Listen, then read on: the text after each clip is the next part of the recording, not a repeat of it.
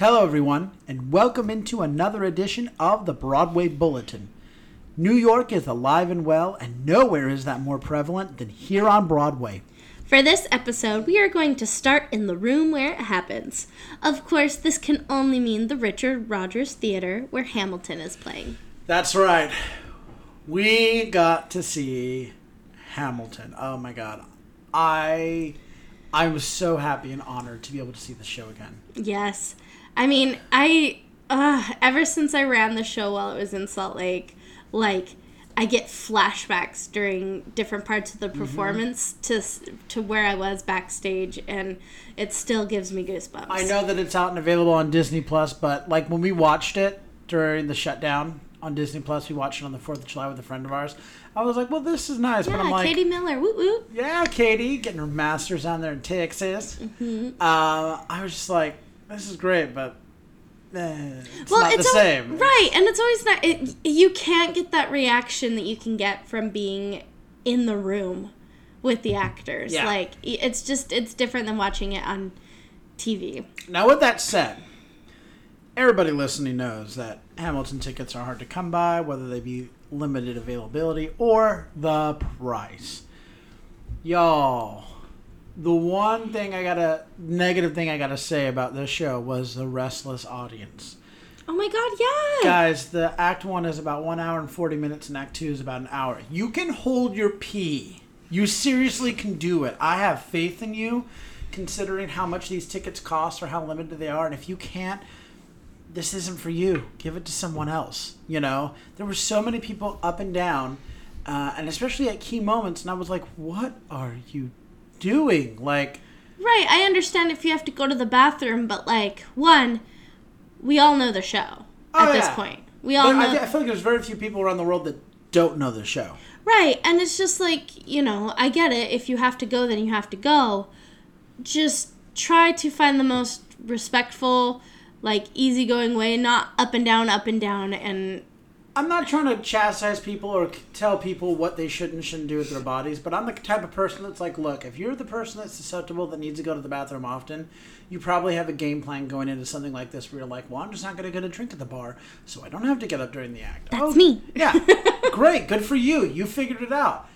Most of the people getting up, I almost guarantee, they're just like, well, I'm going to beat the line. And also, I get it. That's commendable. But, I mean... Lord, it was so distracting. So, one negative. Let's get it out of the way. Boom. It's now tomorrow. La, la, la. This show was as good as ever. Oh my gosh. Oh my gosh. Seriously, you could feel the performers so blessed and excited to be back on stage performing. And the audience was so blessed and excited to have them back performing. Mm-hmm. It was just a give and take of yes, yes, yes, yes, yes. Well, and it just was so nice to see some familiar faces in the cast as well. A couple of the people who were on the tour that I did, they are now in the Broadway company, and it was just so exciting to see them performing, especially because the Hercules Mulligan, John Madison character, I freaking love Fergie. He is one of the most chill people I've ever worked with backstage, and... also some even older friendly faces like Aubin. Yeah, when we ran the premiere of The Count of Monte Cristo in Salt Lake City, she played the pirate queen or whatever. Yeah. But she was in the Chicago company of Hamilton, and now she was playing Peggy and Myra Reynolds. Is it Myra? No, it's Mariah. Mariah Reynolds. I keep calling her Myra. Listen, I'm horrible with names. But seeing her playing that part was... amazing. I was like, I remember when you were a pirate queen, and now look at you.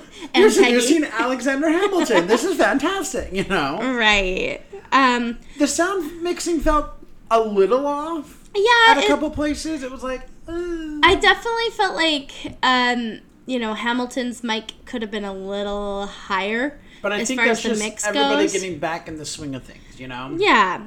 I'm willing to forgive these little hiccups because I'm like, hey, it's almost like we've been out of work for 18 months. Right. Shocking. We have to retrain our ears, retrain, those muscles that we attuned. I don't know what word I want. Trained, attuned. I I don't don't know. think you atoned it. Easy there, Tiger. Listen, all I know is that the Eliza was astounding. Oh my gosh. So for me, we'll get into this when we cover this episode, but when I've seen the show a few times, Eliza's, not that they're bad, but the song Burn, that's like been a hit or miss for me. Yeah. And then this production was a win and then some. There was some blocking that this actress added that really just gave it some extra oomph. Like, you really saw this pain and this, like, I don't even have the words. Like, it took that hurt to another level, and I was like, that's doing it right.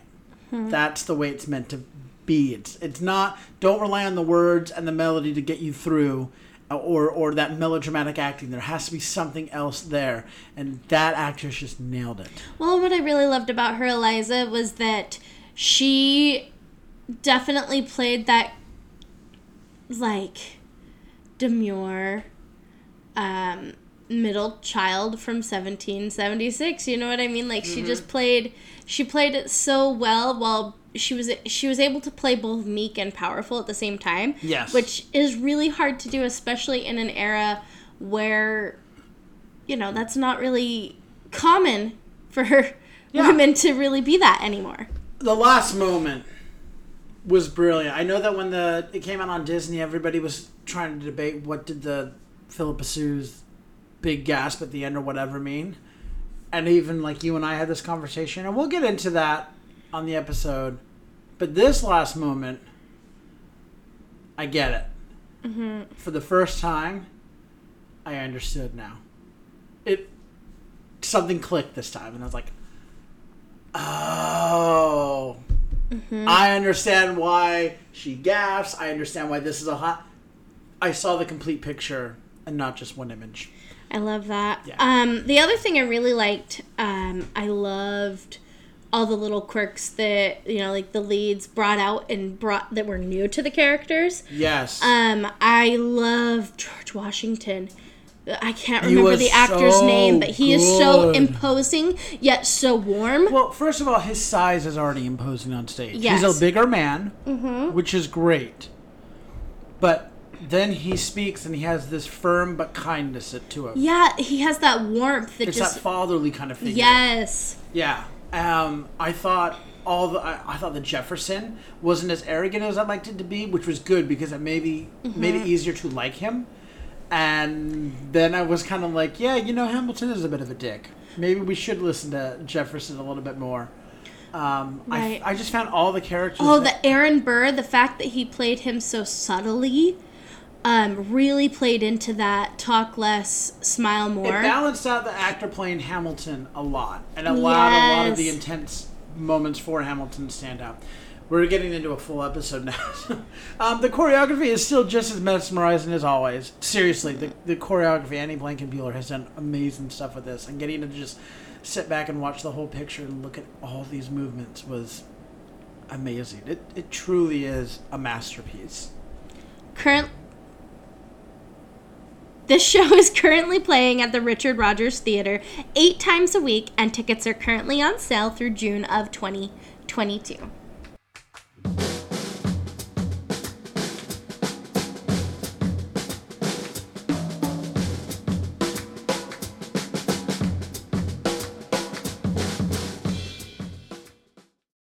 The second show we saw took us all the way to the gates of hell. We had to venture down to the Walter Kerr Theater where we saw Hadestown. Oh my god, I love Hadestown so much. I kind of feel, and look, I'm going to toot our own horn just for a minute. I kind of feel like the listeners are getting a real treat right now. Hamilton and Hadestown are the same episode. I know, right? You have the 2 Tony Award winners, like... I mean, to be fair, they didn't musical. get to see it with us. I think we're the real winners here, but still. Mm-hmm. So, it was even better than I remember. It really was. Like, I remember we saw it 2 years ago. It was a matinee, and I bought tickets for the matinee, and I was like, it's not going to be a big deal. Who cares? And then, of course, it won big. And I was like, oh my god, this is a great show. Yeah, the first time we saw our tickets were, like, lower mezzanine for, like, $35. Yeah. But it's a masterpiece of theater. It really is. Taking a Greek tragedy and adding, oh my God, just putting it like in a jazz New Orleans kind of setting, and the use of music and the rhyming dialogue. Oh my God. Everything. And like the use of like Greek chorus. It takes all the best parts of Greek theater and all the best parts of musical theater. And the just lighting. Jams them all together. Oh. And there's just, it's a oh my gosh, it's an analysis like dream. If you love analyzing, wow. Analyzing. That's where we're at tonight, folks. I apologize. But if you like analyzing things like I do, like this show is just, it doesn't get better than that. I loved the crowd's reactions as the actors took the stage. One of my favorite things is when Andre DeShields took the stage. But this is why. Everyone takes the stage, they get in places, the crowd's going crazy, and then Andre DeShields comes out. He starts the show. Right. Well, no. The cast comes out, and they film the stage, and then Andre DeShields comes out, and he starts to greet them and everything, and he is taking his time. And he gets set up, and then when the show starts, he asks the cast, "Aye," and they say, "Aye." He asks the audience, "Aye, aye." But anyway, his strut, if you will, from the wings across the stage, right, is what he said in his Tony speech. The fastest way to get somewhere is slowly and with purpose. Mm-hmm. And I watch him move across the stage, and he's going slow, but he's taking his time, and the crowd is going crazy. And I'm like, that's a man that truly lives by his word, I really got to take in the show on another level. Now that we've seen it once before, I was able to see the supporting characters and the ensemble players and their roles closer and see how they contribute more. There's so much movement. The first time, it can be a little overwhelming. You're just so many things going on, so you're like, I'm going to focus on these main characters because that's what I was to focus on. But these things in the background, I'm like, wait, there's so much going on back here. I got to focus on this too, Well, I just, my favorite implement of that is the fates. Yes. Watching the show just from just watching the fates. Yes. You get a whole nother thing out of it, because I feel like, in a lot of ways, the fates, sometimes appear like they're afraid of Hades, but then whenever they do actually have something into play, it's to remind us that the fates actually are in control. Not I was going to say, the fates control everything. They run the show. They are not afraid of him at all. They control him, and Speaking of which, I love their costumes and makeup. They look like old black and white movie stars, like straight from the screen. Yeah. Let's see here. Combines all that we love about Greek theater, musicals, and an activist piece. So the show, is an activist piece. Like, it has something to say on top of just the Greek tragedy.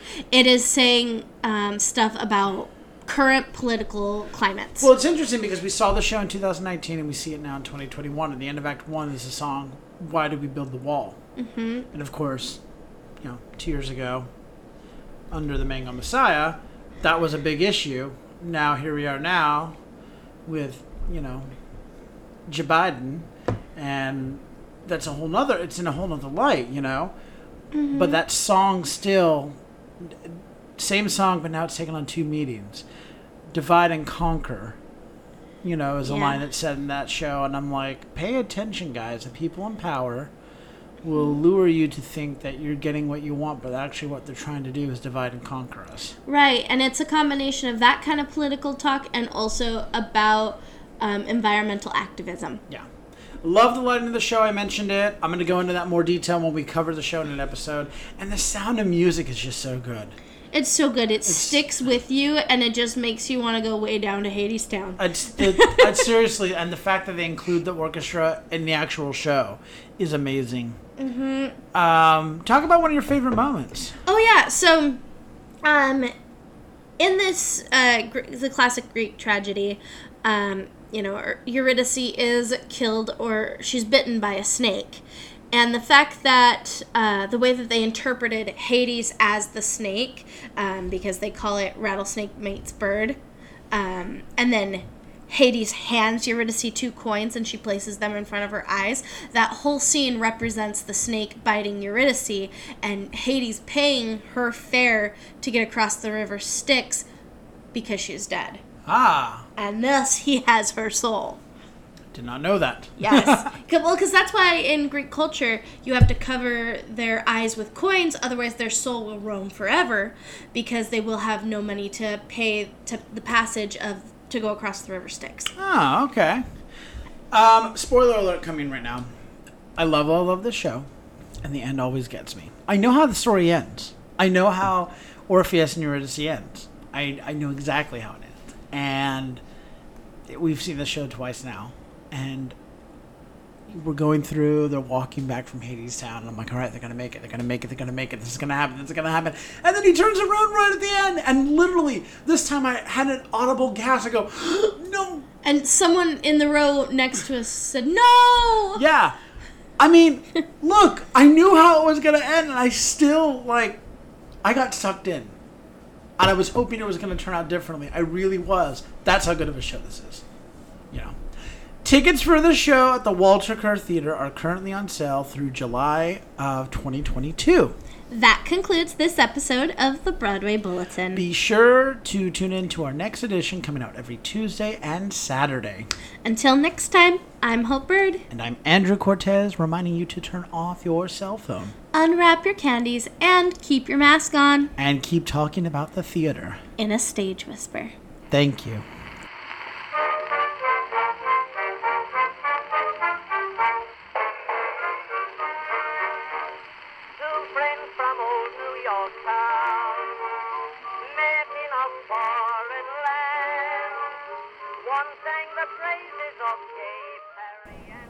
If you like what you hear, please leave a 5-star review, like, and subscribe. You can also find us on Facebook, Instagram, and Twitter at Stage Whisper Pod.